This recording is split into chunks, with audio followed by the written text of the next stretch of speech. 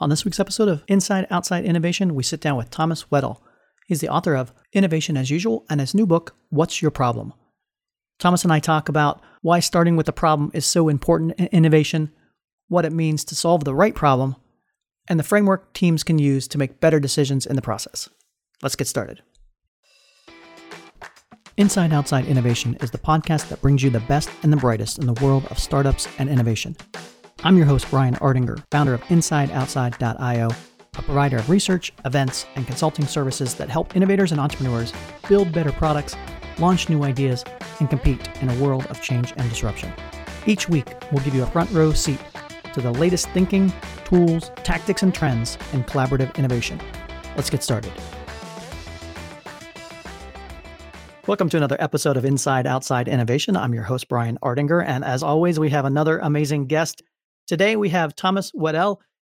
He's the author of a couple of different books, Innovation as Usual, and a new book coming out called What's Your Problem?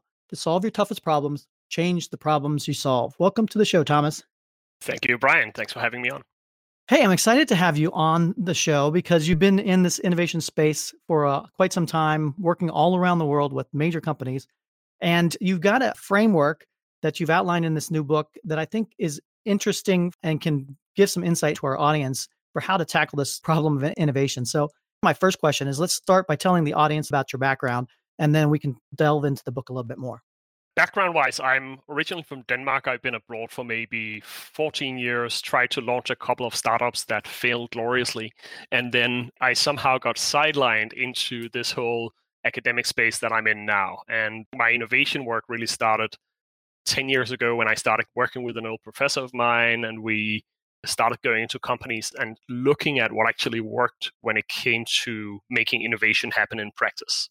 And that led to my first book called Innovation as Usual, which came out, I think it's like 7 years ago now with Harvard Business Press. And that was also what led to my current work on the book now. So it was all quite accidental and getting sidelined into things and suddenly discovering, wait, there's something wrong about the way we do innovation, or there's something wrong about the way we do problem solving. I can't really claim to have a red thread of any kind in my career. Well, I like the book and your framework around focusing on the problem, because as I've worked a lot with startups and early stage ideas within corporations and that, a lot of people start with the solution. They have an idea, they jump immediately to that solution side, and you're taking a different framework and say, okay, that's fine, but what you're doing is probably the wrong way to approach it. So let's talk about the book and talk about the focus on the problem and why that's so important. It came out of the realization that we're missing a tool in the area of problem framing. As many of your listeners, I'm sure you're familiar with, there's very often a need to go in, for instance, if a client approaches you, to go in and say, wait, does the client actually understand the problem they're trying to solve? Before we go in and just build the solution we have in mind for them. That goes for startups as well, of course, understanding their customer's problem. And I realized that while this is like a thing that a lot of people, they have a feel for. And if you go to some design agencies or whatever, I mean, they have some remnants of a process. But I was kind of interested in seeing that there's just this, we lacked a general tool and a general framework for understanding and reframing problems. There wasn't really anything out there that I felt was both did a good job and also crucially was capable of being widespread. Because I think some of the methods we have already around this, they're very complicated and they kind of require you to be an expert in the topic, and you have to host a week-long workshop to do it and so on. I wanted to fill the gap of creating a tool around this that could really be used by everybody. That's really what led me to write the new book, which is now called What's Your Problem? We focused, of course, on the art of solving the right problems. So let's give an example. I've seen some of your speeches and read some of your work. And one of the examples that you talk about to give the audience an understanding of what you mean by reframing the problem, you talk about the slow elevator problems. Walk us through that particular example. Imagine you are the owner of an office building that people are complaining about the speed of the elevator. Now you have a framed problem in front of you there that the elevator is too slow, and what most people do there is jump straight ahead and say, how do we make it faster?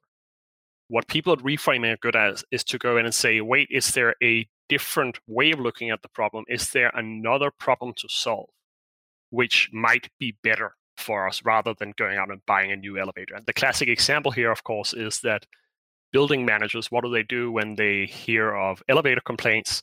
They tend to try something else, namely to put up a mirror in the hallway. And just a beautiful and quite memorable example of what reframing is and why it's sometimes important to go in and say, is there a different problem to solve for here than the one that's necessarily, put in front of us to start with?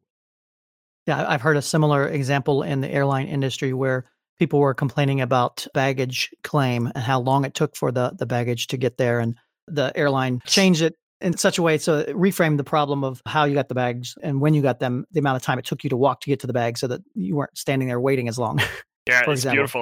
One of my colleagues in this space, Stephen Shapiro, he has spoken a good deal about that example. That's a beautiful instance of it. He's, by the way, he's out with a new book as well called Invisible Solutions, which also looks at reframing, which I can strongly recommend too. It's such a big issue, and I'm curious to hear, you have a ton of experience both with your own work with innovation and with your client work and so on. What's your observation in this? Am I right? Is there a missing tool around this, or what's your experience through your work? I think we see the same things. A lot of times, the first thing I do when I start talking to clients or startups is around that idea of what are we really trying to solve for here? And are there different ways to look at the framework, the mindset almost? And it's almost around trying to figure out, is there something more there than what meets the eye? And I find that the entrepreneurs or the inside innovators that seem to get it are more open to scanning the problem set in a different way versus this is the idea I have, and I want to fight for this idea because I believe this is, the way to do it. Yeah, when people fall in love with their solution, that's always a problem. There's a good deal of research, by the way, backing this up. One recent example, Kees Dorst, who does design research, he consistently found that expert designers, for instance, they tend not to take the problem for granted.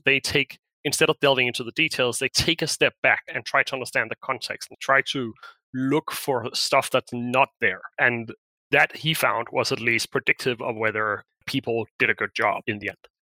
Some of the other types of frameworks you've heard out there, like customer discovery, and that open up those conversations around the problem too, because you're trying to identify what are the core problems and the pain points that your customers have and use that as more of a guide and then back into the solution based on that pain point that you've identified or looking for.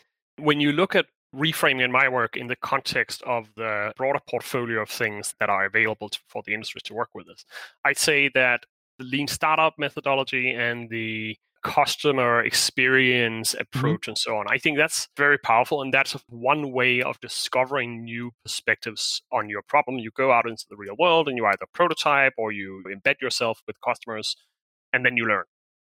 I think reframing is almost a thinking counterpoint to that. So reframing doesn't necessarily happen when you go out into the world. Reframing might actually happen before you do that. When you ask questions like, before we get out of the building, in Steve Blank's immortal words, what are we going to look for? Who are we going to study? What problem area are we interested in learning more about? All of those ideas that are really on the thinking side instead of just the prototyping, let's take action side. That's where I feel we can upgrade people's ability to do it. I've seen another example you've talked about in the past. I think Nickelodeon was really focused on this usability experience for their new mobile app. And they were trying to get kids to log on and they had to find their cable subscriber and get their parents to give them the password and all this kind of stuff. And so they were working a lot around user experience and trying to change that. But what they found out was if they reframed the problem and said, what's the real problem here? And it turns out the kids were more scared about asking their parents for access to that password because passwords are in fact scary to kids and things along those lines, and change that dynamic. So you're not really just solving the user experience perspective, but you're really delving into what's the core challenge or obstacle. Yeah, I love that example because Maya Sin, who led the team, he was actually very partial to testing. He was constantly focused on doing things, but he realized that his team had gotten stuck in a specific form of testing, namely A/B testing. And they kept doing what they were good at. And they thought, hey, we are experimenting with doing what we're supposed to do. But they are kind of testing on the wrong problem. And I think that's where it becomes really important. There's somebody in the room who's capable of saying, wait, I know we're in love with this tool. We have a hammer. We're really good at wielding and we're using it on everything. But is that necessarily the type of problem we're facing? Or is there something else we can do? Another way of thinking about what we're looking at? And this is very real. I mean, there's a lot of research on this topic, but what I found most convincing when I decided to look into it was actually that in almost all areas of practice, people are somehow trying to use this. Like, you can delve into any field that has to do with consulting or whatever.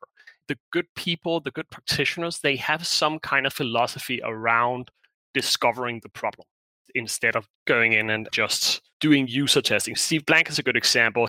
He originally, of course, came out with the whole work around build, measure, learn and that cycle. And then at some point, he actually put out an update on that and said, folks, build, measure, learn, and lean startup is not about prototyping first and foremost. It actually starts with a hypothesis. Mm-hmm. You have to start with sitting down before you leave the building and figuring out, like, what is the thing, what's the assumption about the problem we're going to test for? How are we going to use our ability to do rapid prototyping and so on, so we actually learn and discover something new?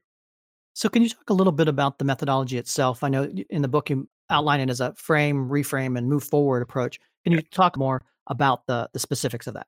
There are really two components to it. One is the habit, and that is the ability you have with a team whenever you face a problem to delve into this very rapid round of interaction where you try to brainstorm on new angles on the problem. So the habit at its core is literally just to create a problem statement. What's the problem we're trying to solve for?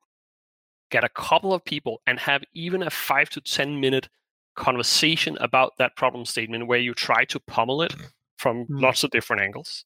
And then at the end of that, you decide, okay, what's our next step? How do we move forward? So you don't get stuck in analysis. And I think the core thing with that method, which I'd highlight, is the speed. Because in some contexts, well, if you're running a design hackathon, then you have time. Then you can set aside half a day to do a deep dive on something. The problem I wanted to solve for is reframing in the context of a normal business, when we don't have the luxury of going to a mountaintop and thinking for a bit around the problem. And the central constraint there is that people don't have a lot of time. The work I've developed here and with my clients is literally a way to get good at doing this, albeit somewhat imperfectly, but you get better at doing it in a 10 to 15 minute discussion. So it's something you can potentially actually do as part of a day-to-day session. I'll delve into the second part in a bit, but I don't know if you've seen that. I mean, you have the interesting context of working both in your job as head of innovation and you work with clients as well. So I guess you see both the design workshop context, but also the regular everyday problem solving context. What have you seen there? I agree with the fact that it's very, from a theoretical perspective, to you do a workshop or to get the people to work through that cycle, so to speak, and have them think broader about what is the core problem and maybe brainstorm around that. From the day-to-day activities, it is startling because everybody wants to get to that next thing. They need to show momentum. They need to show movement. And so we automatically jump to that solution, to that prototyping, to building out something. And that's not always necessarily the wrong way to approach it, because quite frankly, in corporations, a lot of times they move too slow in general. So getting them to move at all is a step in the right direction. What I like about the framework is that it, if nothing else, it'll open up the discussion around, okay, are we solving the right problem? Yeah. Here's a couple different things we can look at. Let's start with this thing and see if our hypotheses are right. And if it's not, we have at least a couple more on the board that we can go back and say, maybe it isn't the fact that the elevator's too slow, but it's the fact that people don't enjoy waiting. If you've identified a couple different paths to go on, it allows you to then, when you're doing that initial experiments, to then go back and say, are we on the right track? And it gives you a different place to go. Exactly. And I think it's so interesting you say opening up the discussion, because I see one of the core purposes of me writing this book was actually, it's not just to teach people who are kind of already practicing it. It is to create legitimacy around it. Because right now, many people in our line of work, if you work with innovation or something similar, you kind of know this. You may be relatively okay at it. The problem is often you go to a client and the client says, what are you talking about? Like, no, get moving. There's not a recognition that this is necessary. And so one of the core purposes of coming out with this is actually to give people who know what this is something they can take. Like, here's a book. It was published by Harvard Business Press. It says that problem framing is really, really important. Take a look at this, client. So you will allow us to do this really crucial work. I think it's more important, and sometimes in existing bigger organizations that have a known pattern, a known business model, a known operations that they're trying to execute on. So a lot of times when I'm working with clients, they think they know the problems because, hey, I deal with these customers every day, which sometimes differs in the startup realm. When I'm talking to startups, they don't necessarily have that close proximity. They have not figured out a business model that works 100%. So they're more open to moving and looking at problems in different ways versus an existing organization that literally has been doing and solving similar problems for a long time. Exactly. So I'd say the second part of the framework that I offer, it's really some rules or guidelines for how to reframe. Because one thing is to tell people, okay, take a minute to think differently about the problem. The next thing is to tell them or give them some ideas about how to do it. And what I've outlined is basically 5 strategies for reframing, and they are built on my client work. So I basically went out and tested a lot of different approaches working with clients as they solve real world problems. And these are the ones that were both broad enough to apply to a lot of problems and that generally proved most helpful for people in finding new perspectives. So very high level summary, we can delve into some of them, is basically look outside the frame. So instead of delving into the details, step back and ask what's missing. Rethinking the goals, number 2. So what are we trying to achieve? And is there a better goal to look for? Examining bright spots, the idea of asking whether there are positive exceptions. Like, has somebody solved it? Have we solved the problem before? Looking in the mirror, a little bit a painful one, but asking, what is my role in creating this problem? Not just assuming that it's caused by some other idiot. And finally, the art of perspective taking, which is really about, that's in the vein of lean startup movement as well, getting a nuanced, detailed understanding of what other people are trying to do versus going with your assumptions about what they might prefer or why they act as they act. So the essence here is really just, it's 5 different lenses that can help in identifying new angles on a problem that you can get better at applying. The more you work with reframing, the more you get better at doing it on the fly. And these things are a little bit training wheels for that process. When you're going through this particular process and maybe you pick a particular path and you start going down that path and you identify that, hey, we're not working on the right problem. How do you go back? Is that part of the process? Is this an iterative circular process, or how does this work? Very much. It's, again, a specific quote I warn against is this like thing. You always see it being attributed to Albert Einstein, and he never said it, this thing about if you have an hour, spend 55 minutes studying the problem. That's a really bad idea. That's a dangerous idea because that really means paralysis by analysis. What you want to do is to do this very quickly up front. Then you may you do it on Monday, you work for a week, and then on Friday you get back together and you say, folks, are we still solving the right problem? Is there anything here we need to rethink given the steps we took this week? And I think it's a big mistake if people think, oh, problem definition, that's just step 1 and then everything follows from there. No, it's iterative. Well, or that it's a one and done type of process. It's the whole customer discovery process, same thing, where it's something where you should be always talking to your customers. You should always be looking for different problems and things along those lines, rather than it's something you do and check it off the list and move on to the next thing. That becomes especially relevant for big corporations because there, as you say, I mean, we have stuff that's already working. And what happens is when companies become successful, they stop studying the problem. They think, oh, we have the perfect solution, as evidenced by the fact that a lot of people are buying it. And then they start missing that the problem is changing, that the context, the world is changing. And that suddenly somebody else, like 2 entrepreneurs who don't know what they're doing, they come up with something that solves the problem customers have now. That's an excellent point, and probably a good jumping off point from the standpoint of, you talk about the world is changing. So we're recording this during the coronavirus disruption. I'm curious to get your thoughts on, how do you think the world is approaching the coronavirus problem? Is it a testing problem? Is it a healthcare problem? What are your thoughts around how this framework could actually be used by policymakers to think through a big pandemic like this?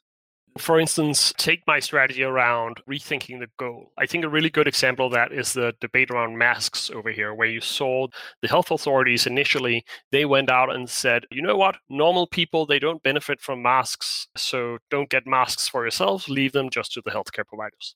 We know that masks actually do help. Even if you're not very good at wearing them, they reduce the risk of transmission.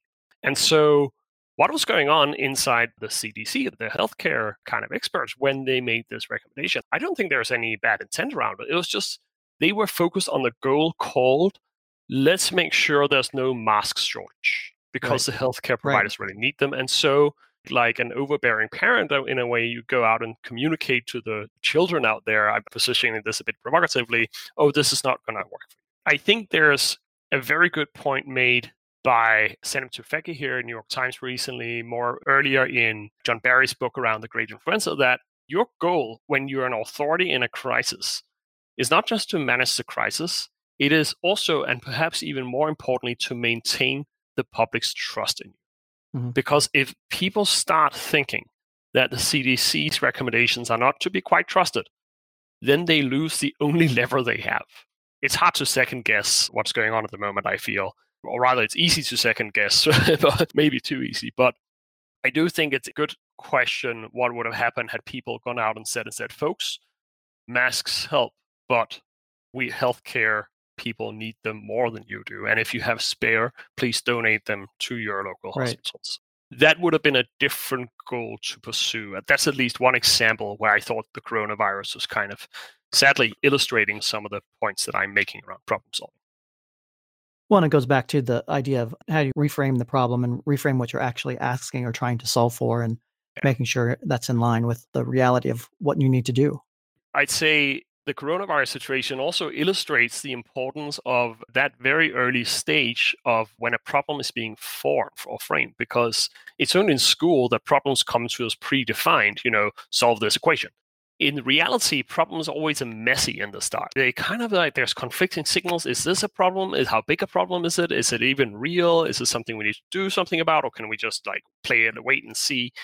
And you can see, I think, when you compare different nations, you can see the difference it makes whether a leader early on goes in and says, folks, this is a problem. This is a real problem. And we need to figure out what to do about it versus the countries that took longer to react to it. Thomas, I love talking about this. If people want to find out more about yourself or about the book, what's the best way to do that? The book is called What's Your Problem? It's available wherever you buy books. And if you want more information, you can check out the website called howtoreframe.com. There's both a bit more about the book there and also some free resources for download and so on. Well, Thomas, thank you again for being on Inside Outside Innovation. And I'm looking forward to continuing the conversation with you. Likewise. Thanks, Brian.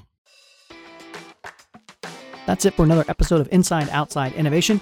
If you want to learn more about our team, our content, our services, check out insideoutside.io or follow us on Twitter at the IO Podcast or at Ardinger. Until next time, go out and innovate.